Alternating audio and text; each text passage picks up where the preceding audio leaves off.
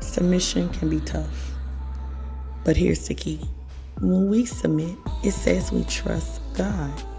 When we don't submit, it means we believe the person that we are submitting to has power that only God truly has.